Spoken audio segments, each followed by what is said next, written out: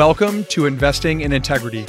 I'm Ross Overline, CEO and co-founder of Scholars of Finance, a rapidly growing organization on a mission to inspire character and integrity in the finance leaders of tomorrow.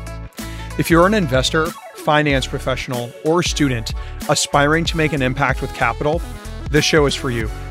Investing in Integrity brings you conversations with leading minds in finance to help you learn how you can make finance a force for good by investing in integrity.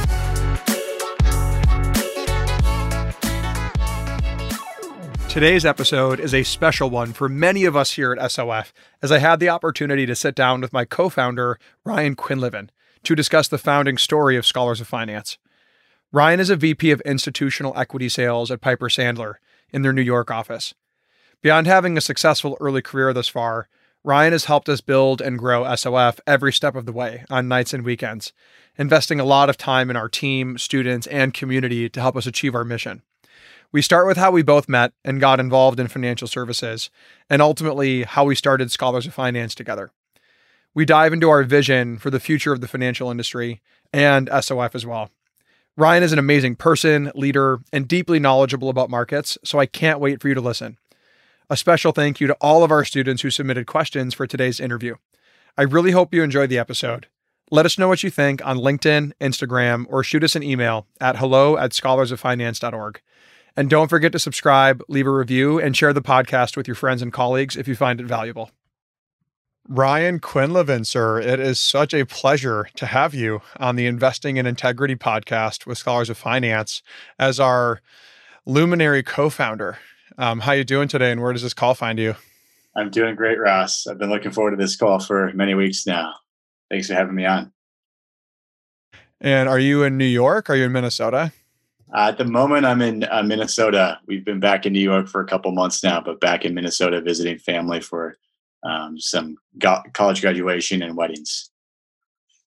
Fun. It's nice that the world's opening up again. I'm glad you get to get back and see family a bit. Ryan, I am so excited to have you on the podcast today. We've done a number of podcast episodes, and it's usually me interviewing, Terry List, Scott Mather, Joe Martinetto, these titans of industry. And today's episode is going to be a bit different. We're co-founders. You and I have been side by side from day one, starting and building Scholars of Finance. And I'm so excited to just talk about your story, give all of our members, all of our professionals and executives in our community an opportunity to learn a lot more about you, and just to talk about how it all started. We asked our members what they want to hear us talk about. And the most popular requests were the founding story of Scholars of Finance. We want to hear the co-founders tell the story together, and B, Ryan's vision for the future of SOF and the finance industry at large. So the world is looking to you for your perspective on that as well. That said, I would love to just dive in, Ryan. It'll be more of a conversation this week. But for the sake of those who haven't met you yet in our audience, start off by just sharing a bit about your background, your story, where you come from, how you've gotten to where you are today. Sure. Yeah, happy to. And thanks again for having me on. This will be fun. I vividly remember our very first meeting, but we'll get to that story in just a second. So I grew up in Minneapolis, Minnesota, went off my freshman year to study engineering at Boston University, which was exactly what I wanted as a high school senior, big school, big city, far away from home. And kind of quickly realized that maybe wasn't going to be the best fit. I wanted to switch majors into something in business. And ended up transferring back to a school in Minnesota, University of St. Thomas, which ended up being a really good fit for me. I had a bit of a roundabout path through college. I took 5 years between transferring, switching majors, and then I studied abroad in London for 2 semesters back to back. So it took a little bit longer than most students do going through college. But I think my thinking at the time was I'll never have the opportunity to get everything I want out of college, and to be abroad for 2 semesters was a really cool and great learning experience for me. I declared finance late. I think once I switched to business in St. Thomas, my plan was to do engineering, and kind of came to finance a bit late. I chose finance coming off of engineering because it was the most quantitative of the majors. And going as I progressed through college was the most interesting degree track for me, but didn't have kind of the A+ list of undergraduate internships that undergrads have today. I had one real internship and then was fortunate to get hired by a small firm in Minneapolis coming out of school. I worked at that firm, Craig-Hallum, for a year, and I was really just wanting to get into the financial services industry. Came in as a junior sales guy, selling cash equities. And then after being at Craig-Hallum for a year, started speaking with and being recruited by Piper Sandler out in their New York office. So just about a year after joining Craig-Hallum, I moved out to Piper Sandler, which has been an amazing experience. It was a bit, friends and family had asked us why we're moving to New York if we're joining a Minneapolis firm. But that's where all the action is in our industry. And so I've been in New York it'll be 5 years in June 13th. So coming up here in a couple of weeks. I have a wonderful wife, Elizabeth, 2 young boys, 2.5 and 6 months old, who keep us busy. And despite being in Minneapolis or Minnesota at the moment, we love life in New York. So hopefully that gives you a bit of a snapshot of my background in the last couple of years in the industry. It does. And I appreciate you sharing a bit about the sort of non-traditional path that you've taken to enter finance. Would love to understand a little bit more. I'm sure a lot of the students listening especially would really appreciate understanding more about what that was like. Being late to declaring finance, sort of a circuitous path into finance. And I'm just curious to hear why a non-traditional path through undergrad into finance proved formative for you and how it proved formative for you. Yeah. I think that undergrad is a great opportunity to try a lot of different things. And so frequently when I speak with freshmen and sophomores, I encourage them to try classes, try business case competitions, try clubs, and other activities that they maybe think won't have a direct impact. I think it's great that so many of today's undergraduates have a very well thought out and well-defined path forward, because that's what the world requires is you have to think a couple steps ahead to figure out what internships you want to get as your freshman summer, so you can secure that really high quality internship maybe after your junior summer. I think that's great. I also think that sometimes you don't know what you're really going to enjoy if you don't cross other things off the list. And I also think that if you try many different unique experiences in college, it will give you a little bit more well-rounded viewpoint coming into your major. And you're able to connect the dots between the different business subdisciplines. So one of the things I think that drew me ultimately into finance was you have to understand accounting, understand marketing, understand operations and business law without having to be the accountant necessarily. But finance is much more interdisciplinary, I think, than the other majors were. And I think similarly as an undergraduate, if you can get experiences in many different fields, you'll just be a more well-rounded candidate. As an example, I think as maybe my third year in undergraduate, I entered a business case competition, a business ethics case competition. The case was around data collection, from consumers walking into, I think it was Target stores. And at the time, business ethics wasn't at the forefront of where my thinking was. But my approach was that I would get to meet with other students and MBA students and industry professionals, and then also have to compete and put together a presentation on this case.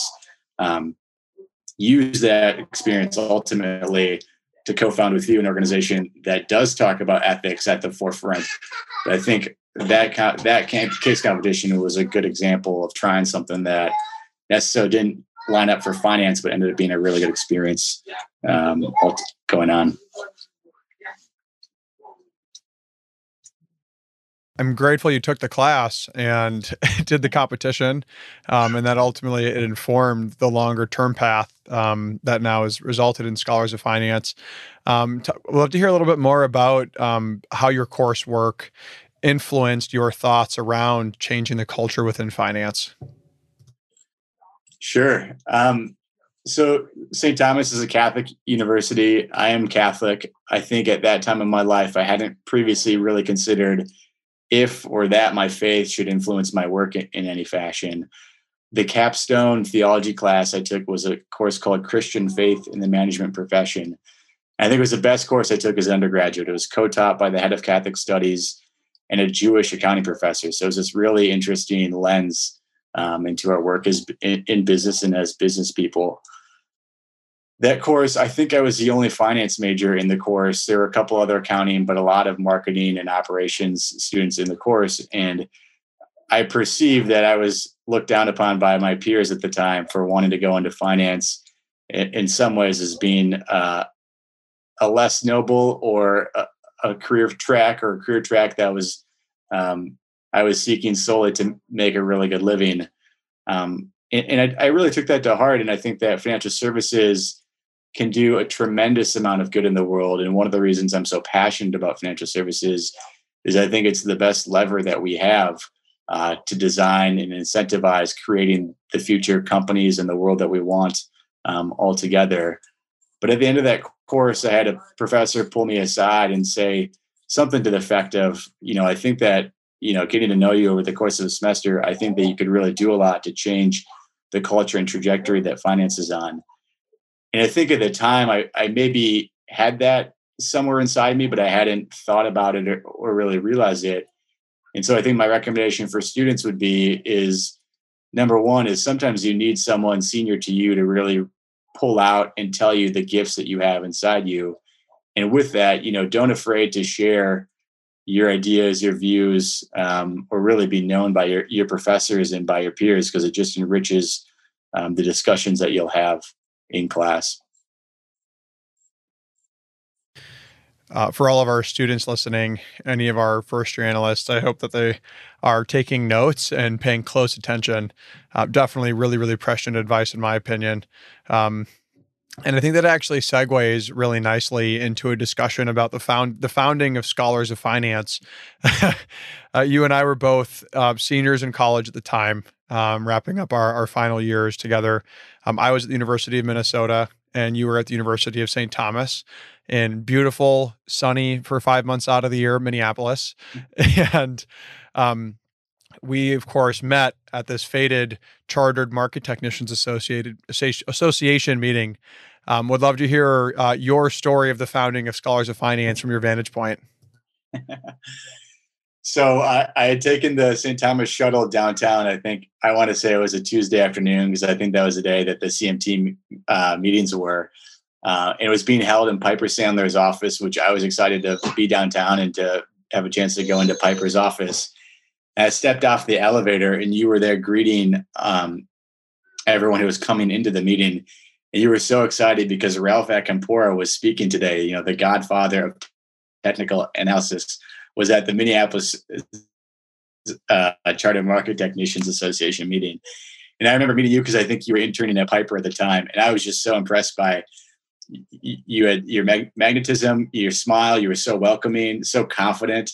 And after the meeting, I think I had introduced myself to you and said, "Hey, I'm head of the investment club at St. Thomas. Why don't we get our respective finance schools together and do some sort of a social event?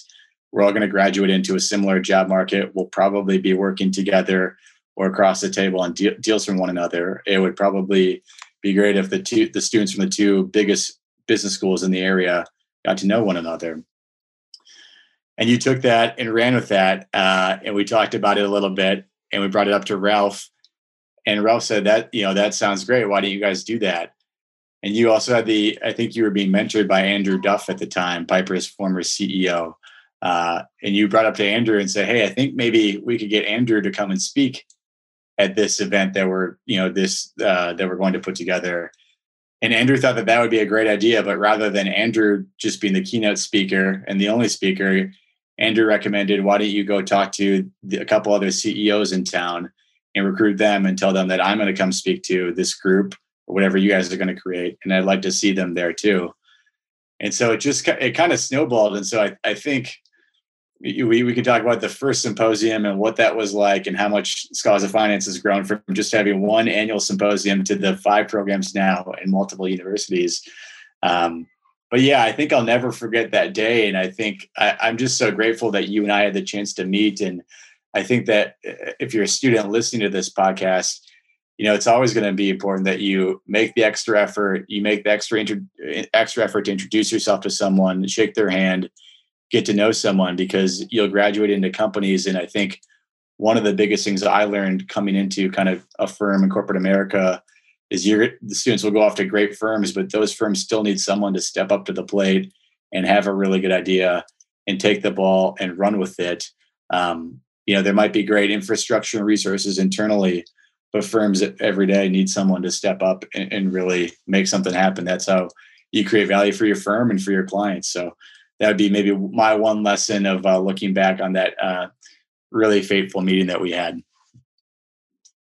I'm just happy to hear the lesson wasn't avoid people that seem too friendly. That's one of your best qualities. I remember that day, that fated day as well, vividly. Also, I remember you sharing that and saying, "Hey, what do you say we, bring our investment groups together?" Explaining that. I was immediately bought in and sort of responded saying, "What if we also did something to transform finance?" And you and the other St. Thomas students you were there with sort of looked at me like I had three heads, and were like, "Sure, whatever that means. Let's just talk about a happy hour." And that I think when I came back to you a few weeks later after my next meeting with Andrew Duff and said, "Hey, I've got Andrew Duff, the CEO of Piper Sandler, to come and speak on principled leadership in finance." Clearly, what seemed like this kind of amorphous pie in the sky idea started to take shape. And what I recall too is building the early team, which I think was really fun. I think of a couple other students from St. Thomas, a couple other students from the University of Minnesota. There were 6 of us. And for anyone listening, students, professionals, I think you'll appreciate this. The way Scholars of Finance took shape in those early days was Brian and I started meeting one-on-one, and then we built our team. And then we started meeting in this little bar. It was called Stub and Herbs in Minneapolis, Minnesota, next to the TCF football stadium, the Golden Gophers football stadium. And once a week, I think it was on Wednesday nights, we'd all get together, I think around like 7 or 8 p.m.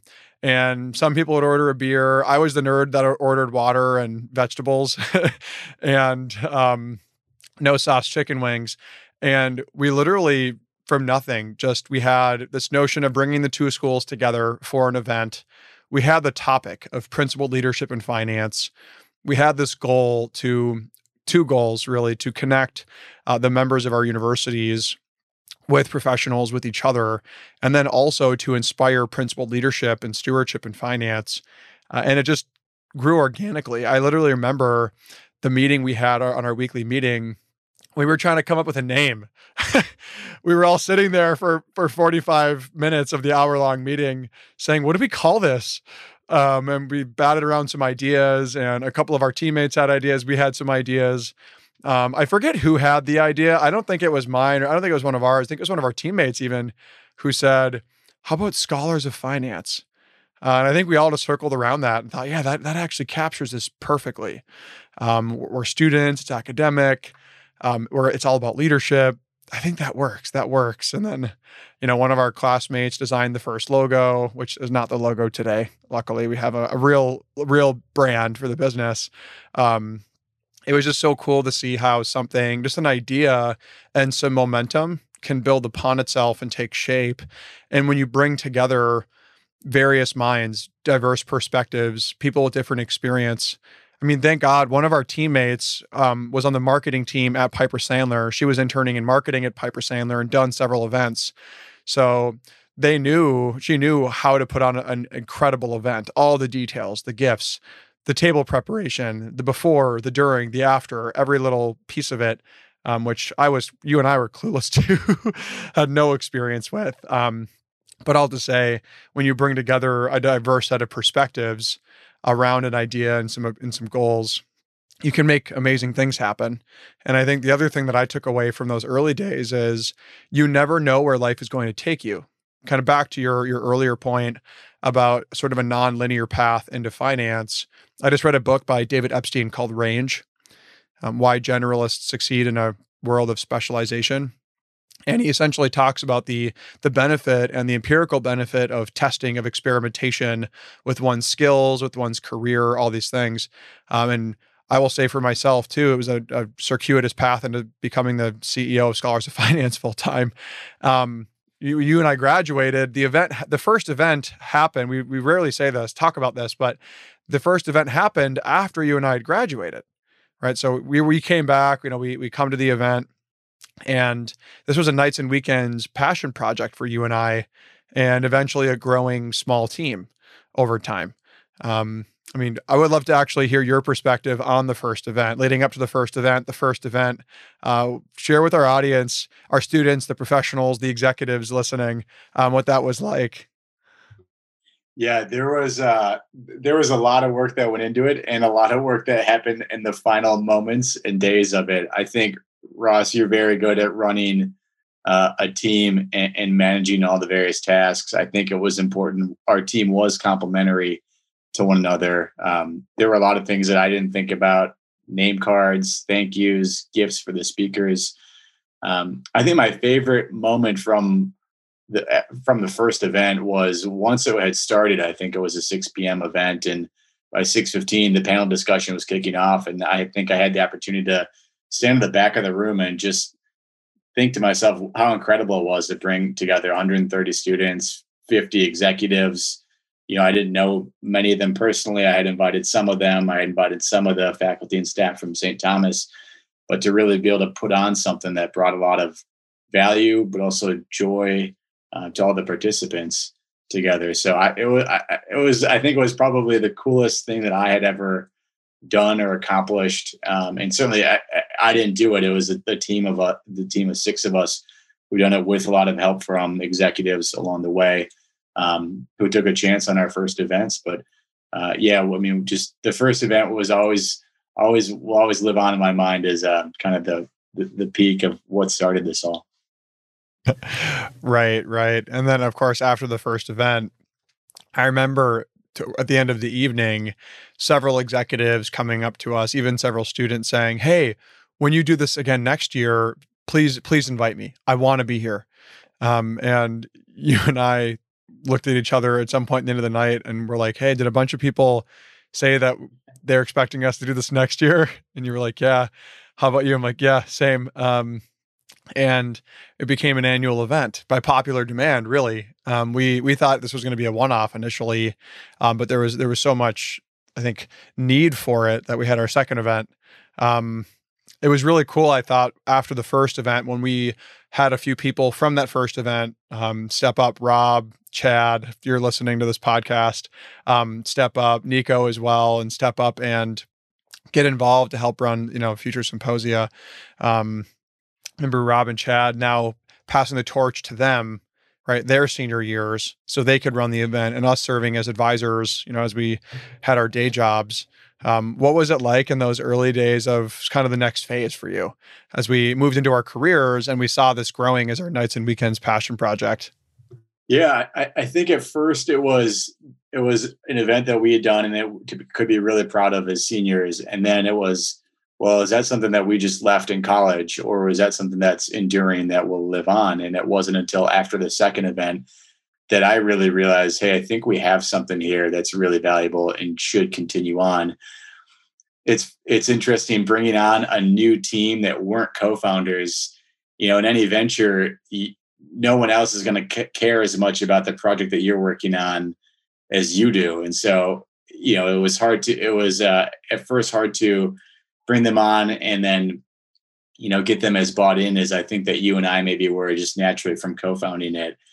I think the flip side of that, though, is as a leader, it's one thing to do it yourself, but as a leader, in order to lead a team, by definition, you have to inspire other people to take on that mantle and to do the work and to work through them and build them up and give them those skill sets. I think that's one of the coolest things about Scholars of Finance is the work itself matters, but also how students do the work and the skills that they learn through putting on these events and through putting on the mentorship network and leading their peers through the leadership development program. They're also getting real world soft skills at a very young age that I think will serve them really well early on in their careers. But yeah, it was really fun to invite Rob and Chad and Nico in to put on the next event, which I think that I think just like it goes to show that not only was the event needed in Minneapolis, but we had other students willing and excited to step up. And it's really fun now. I mean, a lot of the freshmen, sophomores who will go through the symposium in their own markets, this has just been an annual event for 5 or 6 years for them at the time. And we're so far removed from that first founding team that they may not know who Ross and Ryan are from starting this as, the third and the fourth symposium. We still had sort of that legacy in Minneapolis, at least. Mm-hmm. And now fast forward, and there have been symposia, well, at least virtually, in San Francisco and Chicago, and the broader Northeast. It's cool to see where it's come. Yeah, at our second event, I remember at the end, Richard Davis, who was then CEO and chairman of U.S. Bank, one of our keynotes, literally grabbing us by the lapels of our suits and kind of bringing us close, nicely, gently, but bringing us close and saying, "Gentlemen, well done. Finance needs this. You need to do this for more students at more universities and more cities. And I will help make sure it happens. And I want a C-suite executive at my firm on that stage talking about this important subject every year. Promise me you'll commit to growing this." And of course, inside, I'm like, "What do you say to the CEO of the fifth largest bank in the United States?" "Yes, sir. Thank you, sir. Absolutely, sir." And I remember him walking away. We had a couple of moments to chat. He walks away and you and I look at each other like, did that just happen? No, that did just happen. Back to your earlier point about the importance of, for the executives listening right now, the importance of leaders empowering and inspiring and really elevating the younger people on their team, whether VPs, associates, analysts, students themselves. I know for both of us, we've both had leaders in our lives help us see the potential that we had that we couldn't see in ourselves. Similarly, they helped us see the potential in Scholars of Finance that we couldn't see in it ourselves at the time.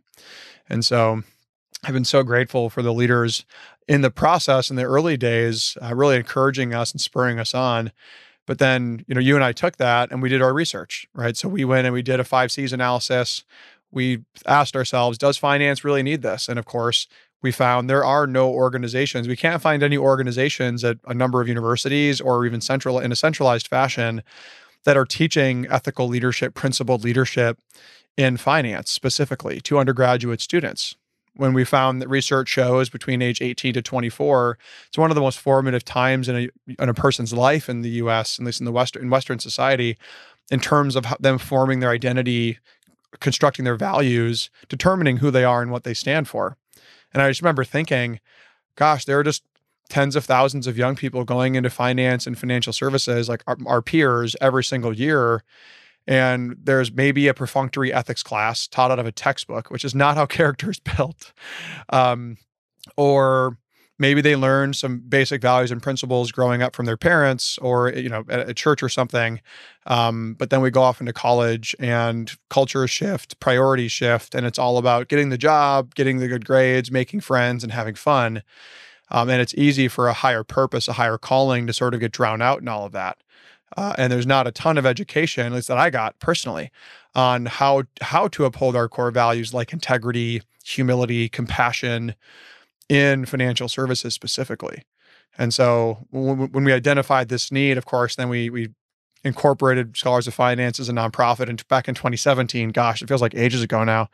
I remember the early fundraising efforts, going to several executives saying, "Hey, do you want to donate?" Everyone said no. And I remember calling you and saying, "Ryan, every single person I've asked for funds has said that when we get our first donor, they will donate." Literally everyone has said this. I think I'm just going to do it. I'm going to donate 10 grand. And this was like a pretty large portion of my salary at the time. I was a couple of years out of college. And you were like, "All right, okay. I'll donate too." And then, a few months later, we had raised almost $100,000. We got the flywheel turning, started to raise some more capital. And then the Minneapolis chapter started taking shape, right? I remember having some of the early students be like, "Ross, Ryan, you have all these mentors, like teach us how to do the same thing." The mentorship network pilot launched. Remember us talking and thinking, we shouldn't we should have more conversations than just once a year. We shouldn't just do this annually. We should do this on a monthly basis. And then having Andrew Duff and John Taft and some of our founding advisors come into the first chapter and speak. Remember then not too long after the Minneapolis chapter saying, hey, like Ross, Ryan, you've done all this leadership development work. You've done tons of workshops, read lots of books. You've talked to a lot of mentors who are very successful.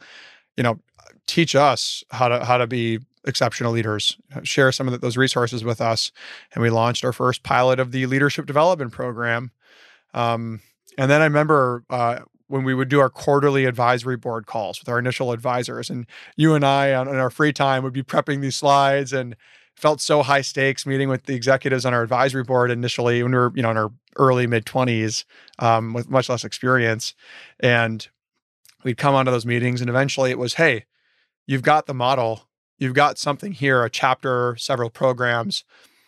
And we thought, hey, let's try to scale it. And the advice was just try to bring it to one more school. Try to bring it to one new market. Would love to hear your perspective on those early days of trying to bring Scholars of Finance to Chicago. Yeah.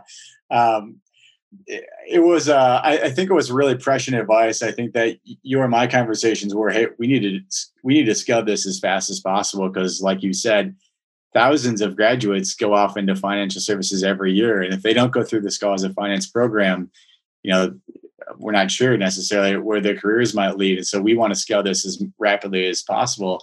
I think the advice to just try and launch in one new market was really prescient to make sure that what we had in Minneapolis wasn't unique to either relationships there, values there, or firms that were there, but could really, draw interest in a new market. It was difficult, I think. I think it took a lot of, it was truly nights and weekends, like most nights and most weekends. Not being local also presented a bit of a challenge. We built a founding team there. We had some missteps with launching at universities and the team. I think on one of the chapters, we had to, a couple months in, find a new president. But after those kind of early bumps, it ended up going really, really well. I wanted to go back and make one other point to your point earlier about you never know where your path will go. And so David Bach, one of our, I think maybe the first or second president at the University of Minnesota chapter, it was kind of our shining example early on. David was someone I met when he was, I think, a sophomore, when we were interviewing him for a leadership position in the chapter, and then went on to become just an A-plus president, is now moving into a firm in a private equity firm. And the firm that he's going to leads with their values. They talk about it at every partners meeting. They talk about it at every monthly update on all their investments. It sounds like a very much focal point of the firm. And so I asked David if that was something that he was necessarily looking for, or if it was just, a bonus. And he said it wasn't necessarily top of mind, but he did sort of remark that the culture of the firm he's going to reminds him very much of the Scholars of Finance culture that he came from. And that it's interesting that sort of maybe at top level, what he was looking for, I'm guessing he was just looking to go to the best firm that he could. But one layer down, it was he wanted something that aligned with the values that he lives by and help form in Scholars of Finance. Yeah, I appreciate you sharing David's story. I remember meeting him. He came to the symposium as a freshman initially, and knew someone there, so joined us, I believe, at the after party, and then the following year applies to be in the chapter, like you said, and goes on to be the president multiple times. He helped design our first leadership development program. One of our sort of epithets at Scholars of Finance is by students, for students. For students, by students. Forgive me. And when we say for students, by students, it's cool to see how much the students continue to evolve and iterate on the model for Scholars of Finance to keep it relevant, keep it topical with material and content that's on top of people's minds. One thing I wanted to ask you, in the founding kind of process of Scholars of Finance, in the early days of building it, what were some of your biggest surprises? And I also I'm curious, what were some of the greatest challenges that you faced on the journey? Yeah, I think one of the surprises was I started my senior year in college, started meeting with students. And I would start. No, actually, let me back up. I think it was after college. I was a couple years into the career, and I would just do kind of intro networking, coffee calls, and meetings with students. And I frequently would offer to help them with their resume. And I started seeing on the resume, attended Scholars of Finance Symposium. And I don't think that they knew that I was part of it at the time. And that was sort of a light bulb moment for me that, okay, well, what we've created is valuable enough to a student and has enough brand recognition and credibility that it's worth putting on their resume. We should keep doing this, and we should keep growing this. So I think that was one surprise. I think one other kind of upside surprise is how I like to think about surprises was just how valuable the chapter is and the community that students form in their local Scholars of Finance chapter. I think in my mind and my perception or expectation would have been that the symposium was students' favorite of the programs because that's the biggest, it's the glossiest, it's the most number of people. It's an awesome evening of meeting and networking with peers and executives. But students kept saying that they really value the peers and the friendships that they create in their chapter, that they love the tactical networking advice that they gain, the skills-based workshops. They want to learn all of those skills going into their career, but they want to do it in a community of like-minded peers. I think you brought up that iron sharpens iron, and a lot of them have kind of their values buddy that they bounce ideas off of, or when they're faced with a really difficult challenge, whether personally or in an internship or a work study job, that they bring that to their other friends in Scholars of Finance and then talk about how to solve that issue or that challenge. So I think just the closeness of the community is something that definitely surprised me.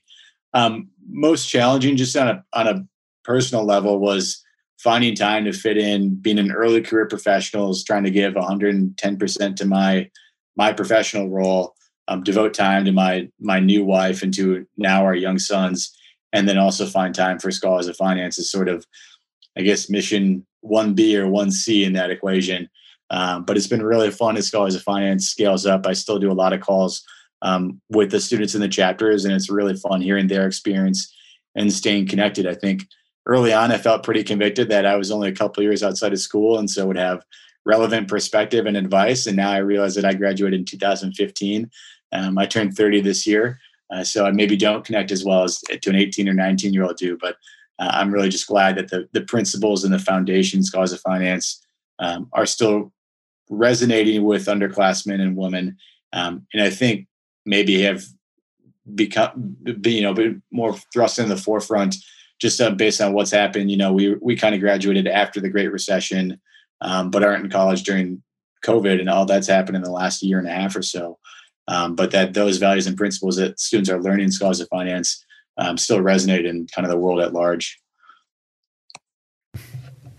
Yeah, I remember the challenges too. All of us pulling together for Thursday night meetings at 10 o'clock Central Time in the early days. Similarly, trying to make the time. It was challenging, but so rewarding, honestly. And I think seeing the outcomes and the impact of Scholars of Finance, I think shifting to what's been most rewarding in the founding process is just seeing the results. We think back to late 2019 when I stepped into the CEO role full time. I was at SoFi on the leadership team of the SoFi Money division, standing up their what will become their retail banking group for checkings and savings. Cut my comp in half to become a startup nonprofit CEO. We've grown now from 3 to 17 universities, about 40 to over 500 student members.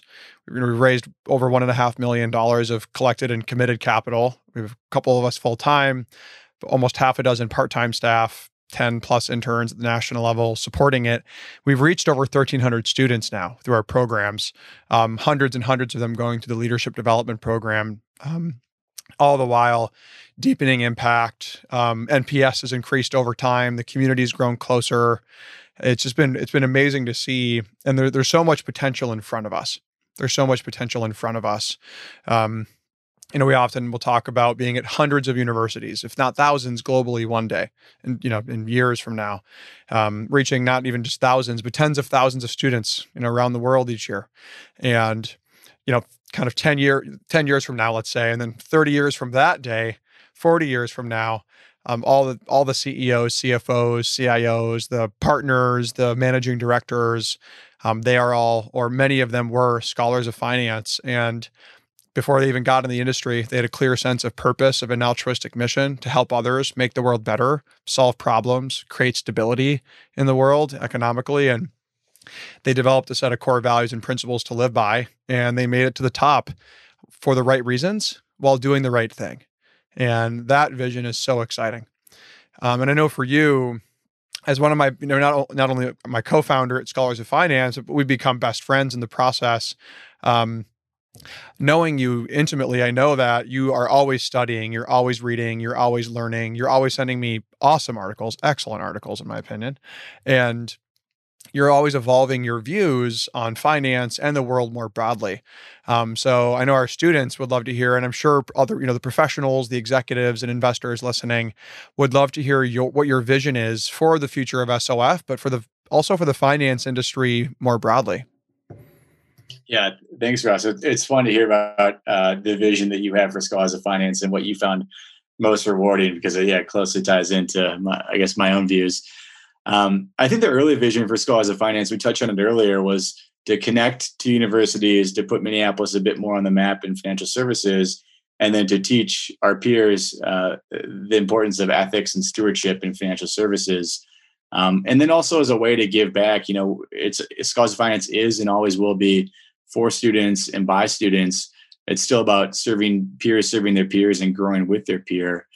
A mentor had said, you build a great investment bank and a great firm from the bottom up. And so I think that's how we think about what we're trying to do for financial services, is every year have students who've come and been part of their local SOF chapter for hopefully 4 years, maybe 3 years, but go off and graduate into a great firm. And so it's sort of this infinite game of building financial services from the bottom up. And we sometimes get asked whether, Scholars of Finance is as a response to the financial crisis, or that there's an assertion that financial services is somehow lacking in the morality or integrity department. And that's not our case at all. I think our base case is that 99.9% of the people in financial services are the most upstanding and morally just people out there, just, because of the importance that finance has in the world at large, being such a great lever, touching every sector of the economy.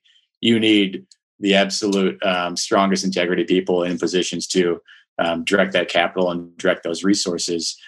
And so my vision for Scholars of Finance is, just kind of like our mission says and our vision statement says, is a world where leaders all over are directing capital for the highest and best use, keeping in mind principles of integrity and stewardship, and living those out both in their firms and leading their families and their local communities that way.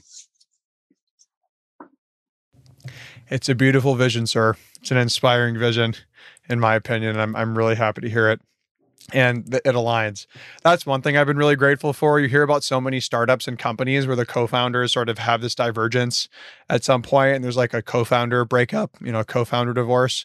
One thing I've really appreciated is that over the last, 5 years, 6 years, you and I have always continued to be on the same page, stay aligned, but help each other advance our thinking. I've really appreciated how much I've been able to learn from you in the process. And even as I stepped into SOF full time, and you remain in industry full time, I've really appreciated you keeping me abreast on current events, opinions you're hearing on the street, topics that I should be staying on top of and make sure that I'm, conscientious about and educated on. So I very much appreciate that. Another question I wanted to ask too was about some of the pitfalls that you think we need to be mindful of. What are some of the risks, some of the traps that people in finance need to be conscious of as we move towards that vision? What do we need to be vigilant about? Yeah, and you're asking for practitioners practitioners in financial services rather than Scholars of Finance as an organization. Yes. Yeah, both. Yeah. I would really say for our students, right, who are preparing to be investors, who are preparing to be in finance, what are those pitfalls they need to be aware of over time? And I guess your answer will apply to any investors listening to the call as well. Yeah, I think that, from my vantage point, working in stocks and in selling equities, I don't see a lot of bad behavior or malfeasance, maybe some exuberance, but there's not anything that specifically worries me about where the market is or where investors are allocating capital. There have been some wonky things happening over the last 12 months, which is probably a topic for another conversation. I think that really, as we're trying to give students the opportunity before they get into their career in financial services, they've thought about the tests that they might undergo. I think that my perspective as an undergraduate was pretty simplistically that I'm a good person. I know the difference between right and wrong. I'll never cross that boundary. I'll never make that decision. I took business ethics from a textbook where I had all the facts and information and the benefit of knowing there was a clear-cut answer and knowing that it was just based in a textbook. And I think that what I've learned is, once you get into the industry, is you do handle sensitive requests and sensitive material, and there's a lot more subjectivity available to everyone, maybe than I had thought about. There's not necessarily a clear-cut answer for how to value a company. There's a lot of decisions and opinions that may go into that.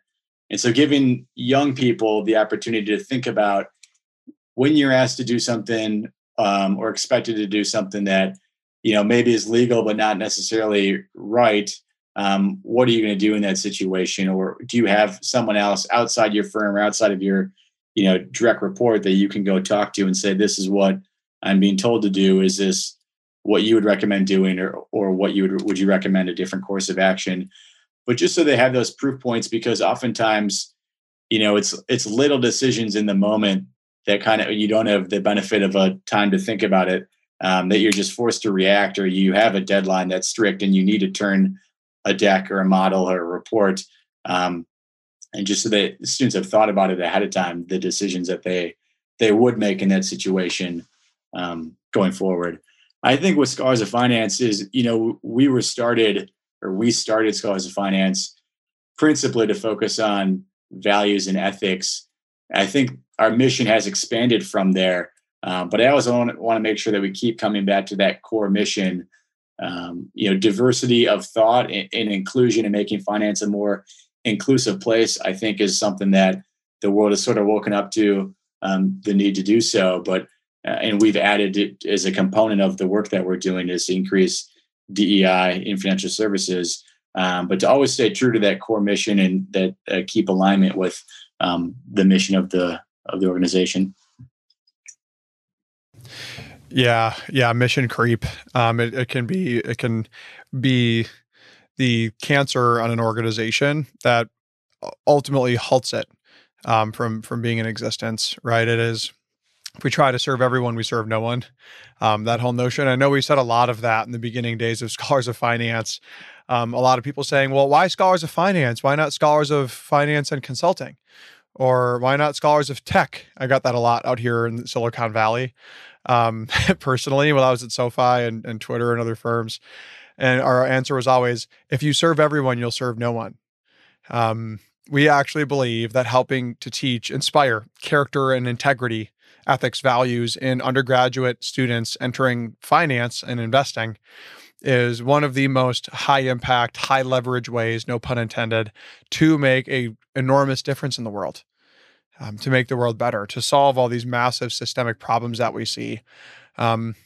It sort of brings up a question about the mission of finance itself.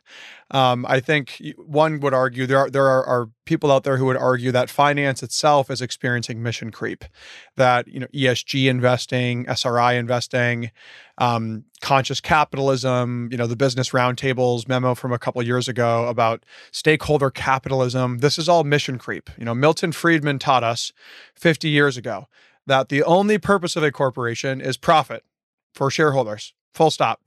And anything done that drives profit is important. But I think that the mission of finance, and part of our work at Scholars of Finance, is to make sure the mission of finance itself as an industry is directed towards the greater good, right? Doing the most good possible. making sure that there is regard for environmental impact, regard for inequality and equity, some of the things you mentioned, even making sure that financial activity is actually impacting the real economy, right? Actually putting capital to use for its highest and most productive purposes, as manifested by the tangible impact that it has on the lives of citizens and consumers. And so I would love to hear your thought more on the finance industry and how you think it's evolving, some of the directions it's heading in, and what your hopes are in that process as finance continues to evolve in society. Yeah, thanks. I think that, I think sometimes we get asked like, well, is values-based finance, is that the future, or is this just sort of like a moment in time? And we'll go back to just thinking about how as a CEO, can I maximize the profits, on behalf of my shareholders? I think values-based finance is here, which is really exciting. Last year we saw ESG-focused funds outperforming traditional or index tracking funds. You've sort of seen the proliferation of green bonds and companies linking up the yields that they pay on those fixed income instruments to improvements in whether it be boardroom diversity or diversity in the C-suite.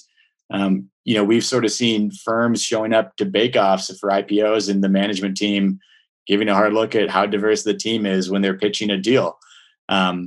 So I think all of that is really interesting. And I think all of that is sort of like the next, maybe logical next step towards good long-term decision-making framework for the health of the company. I think that I would probably take a halfway measure. I think all of those improvements that you had touched on and sort of the divergence with Milton Friedman's theories are healthy iterations and avenues to include in financial services and in finance and the economy at large. To borrow from Microsoft CEOs who had answered a question of like, well, what is the purpose of business? And isn't it to improve society's ills? And he had said the job of companies is still to profitably solve the world's problems. And that's the best way to grow the economic pie for all stakeholders. If there's no profit at the end of the day, it's going to be really difficult to increase quality of life for all stakeholders. Kind of at a micro level for those in financial services, and being a millennial, this is part of why I have this perspective, but I think millennials have been a bit more discerning than maybe previous generations on the culture of the firms that they're joining. I also think that COVID was a mega catalyst toward pushing people to really think about what matters to them and having that the work that they're doing really matter to the world, and pushing them to do something that aligns with the values that they have. And so, for students and for professionals, is just to think seriously about their own values and whether your firm, your work, your friends, and I guess you yourself and your family are living up to those values. Ryan, I couldn't agree more. Back to my earlier point about us being aligned. I think your point on profitably solving the world's problems is the best path.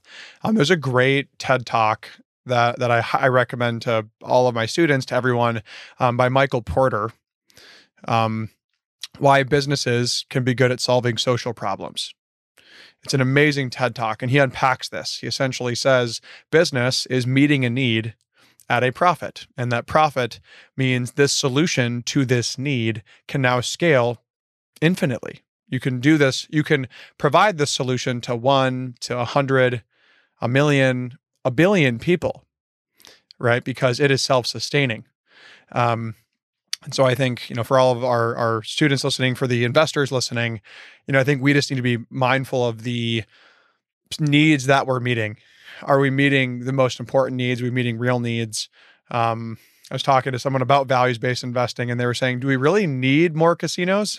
Do we really need more, mobile casinos that just suck 99 cents or $10 out of someone at a time, hooking them through addiction loops, through dopamine triggers, and just sapping their money out of them? It's a really interesting point. Or do we need more health food companies? Do we need more med tech, more education, right? What needs are we going to solve profitably? When businesses through advertising and marketing can create demand, they can create perceived need. what perceived needs are these businesses creating, and are those needs and meeting those needs in the best interest of everyone. So I think that's something I often have been talking about, and I'm still thinking about more, and I'm super curious to keep learning about and expanding my own views on. Yeah, just also turned 30 this year as well, and as you mentioned earlier for yourself. So definitely see myself still as a child, an infant, really, in the process of understanding the complexity and grandiosity of the financial system, and how we engineer it collectively to do the most good, to grow the pie profitably while solving the world's most pressing problems as well. That said, Ryan, we're coming up on time here, and I want to just throw you one last question.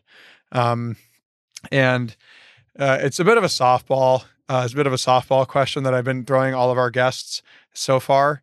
I mean, I've stepped into Scholars of Finance full time, so I'm a bit more biased when I encourage people to get involved. And you continue to work full time at Piper Sandler while also helping lead Scholars of Finance, vice chairman of our board, the chair of the executive committee, as our co-founder, and very involved with students. So the question is, how and why would you encourage our listeners to get involved in Scholars of Finance, whether students or investment professionals?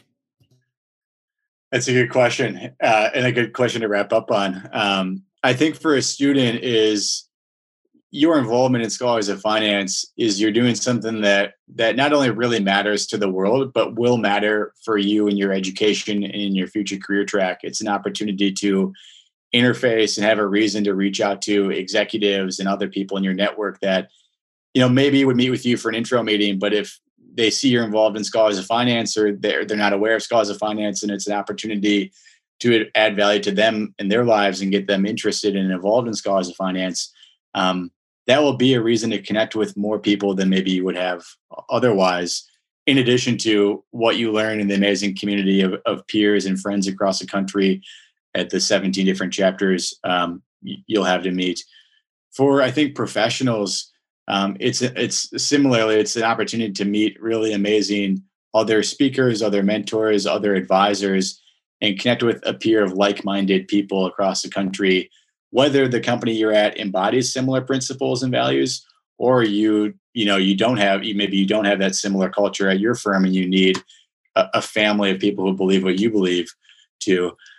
The other thing is, I think that, Jimmy Dunn, our new vice chairman at Piper Sandler, gave the commencement at University of Notre Dame this past weekend. And Jimmy had been asked previously, after 9/11, why did Sandler O'Neill and partners decide to keep paying bonuses to the widows' families and to provide the pay for college education for the sons and daughters of those lost in a tragic accident? And Jimmy said that we knew right away that the decisions that we made would echo in those families' lives for generations. And so I think sometimes it's easy, if you're only going to a firm for 2 years on an investment banking stint, and your plan is to go off and do something else, why should you add on Scholars of Finance or your involvement into that? But for other professionals who view it a bit differently, is your work and how you live in the world does echo in your community, does echo in your kids' lives and their kids' lives, and just to live the best way that we can and make the greatest impact in our communities, both local and nationally, as I think Scholars of Finance is increasingly doing. Amazing. Thanks, Ryan. Appreciate you sharing. To our audience listening, I hope you'll take Ryan's word for it. To our students, hope you'll get involved and get other people involved, continue to invest. And to all the investors listening, hope that you're able to find some really, really impactful community here at SOF. Ryan, thanks so much. Appreciate having you on the Investing in Integrity podcast. We'll have you back time and time again, I'm sure, a number of times in the future. Super grateful for you. Thank you for everything you do for Scholars of Finance, for our community, to help advance our vision and our mission. And I am so excited to have you on again, but also to see what we accomplish in the months and years ahead together. And hope you and the family and everyone have an amazing Memorial Day weekend.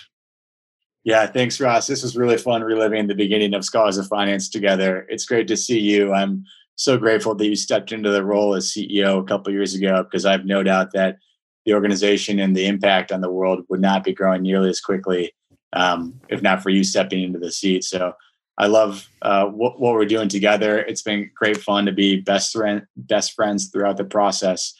And every year, I think we were excited early on, and every year in our yearly planning, I think, oh my gosh, the impact is going to be so much bigger this year than it was last year. And so just grateful for the advisors, for those who have decided to invest in what we're doing at Scholars of Finance, their time, monetarily, connections, and then for all the students. I mean, none of this would happen without the students who day in and day out are really leading the organization, with just some support structurally from you and Stephen in the CEO and COO's office. So yeah, really grateful to the whole team, and anyone who's listening. Hope you decide, if you're not already, get involved in Scholars of Finance, whether by reaching out to Ross or visiting the website. There's a great donate tag on the website. But yeah, hope to GM or to speaker series soon. Ryan, I'll have to bring you on to more of my phone calls, all my fundraising calls to end on our donating calls with that. Thank you. It's great having you, Ryan. Hope you have an amazing weekend. I'm sure everyone enjoyed this conversation and can't wait for the next one. Yeah, we'll talk to you soon, Ross. Awesome. Thanks. Thank you for listening to today's episode of Investing in Integrity by Scholars of Finance. I want to share a huge thank you to our advisors, directors, donors, team, and our members who make this all possible. If you liked this episode, please leave us a review on Apple Podcasts. And if you have any feedback for us, you can send it to hello@scholarsoffinance.org or by visiting our website. Until next time, please join us on our mission to inspire character and integrity in the finance leaders of tomorrow.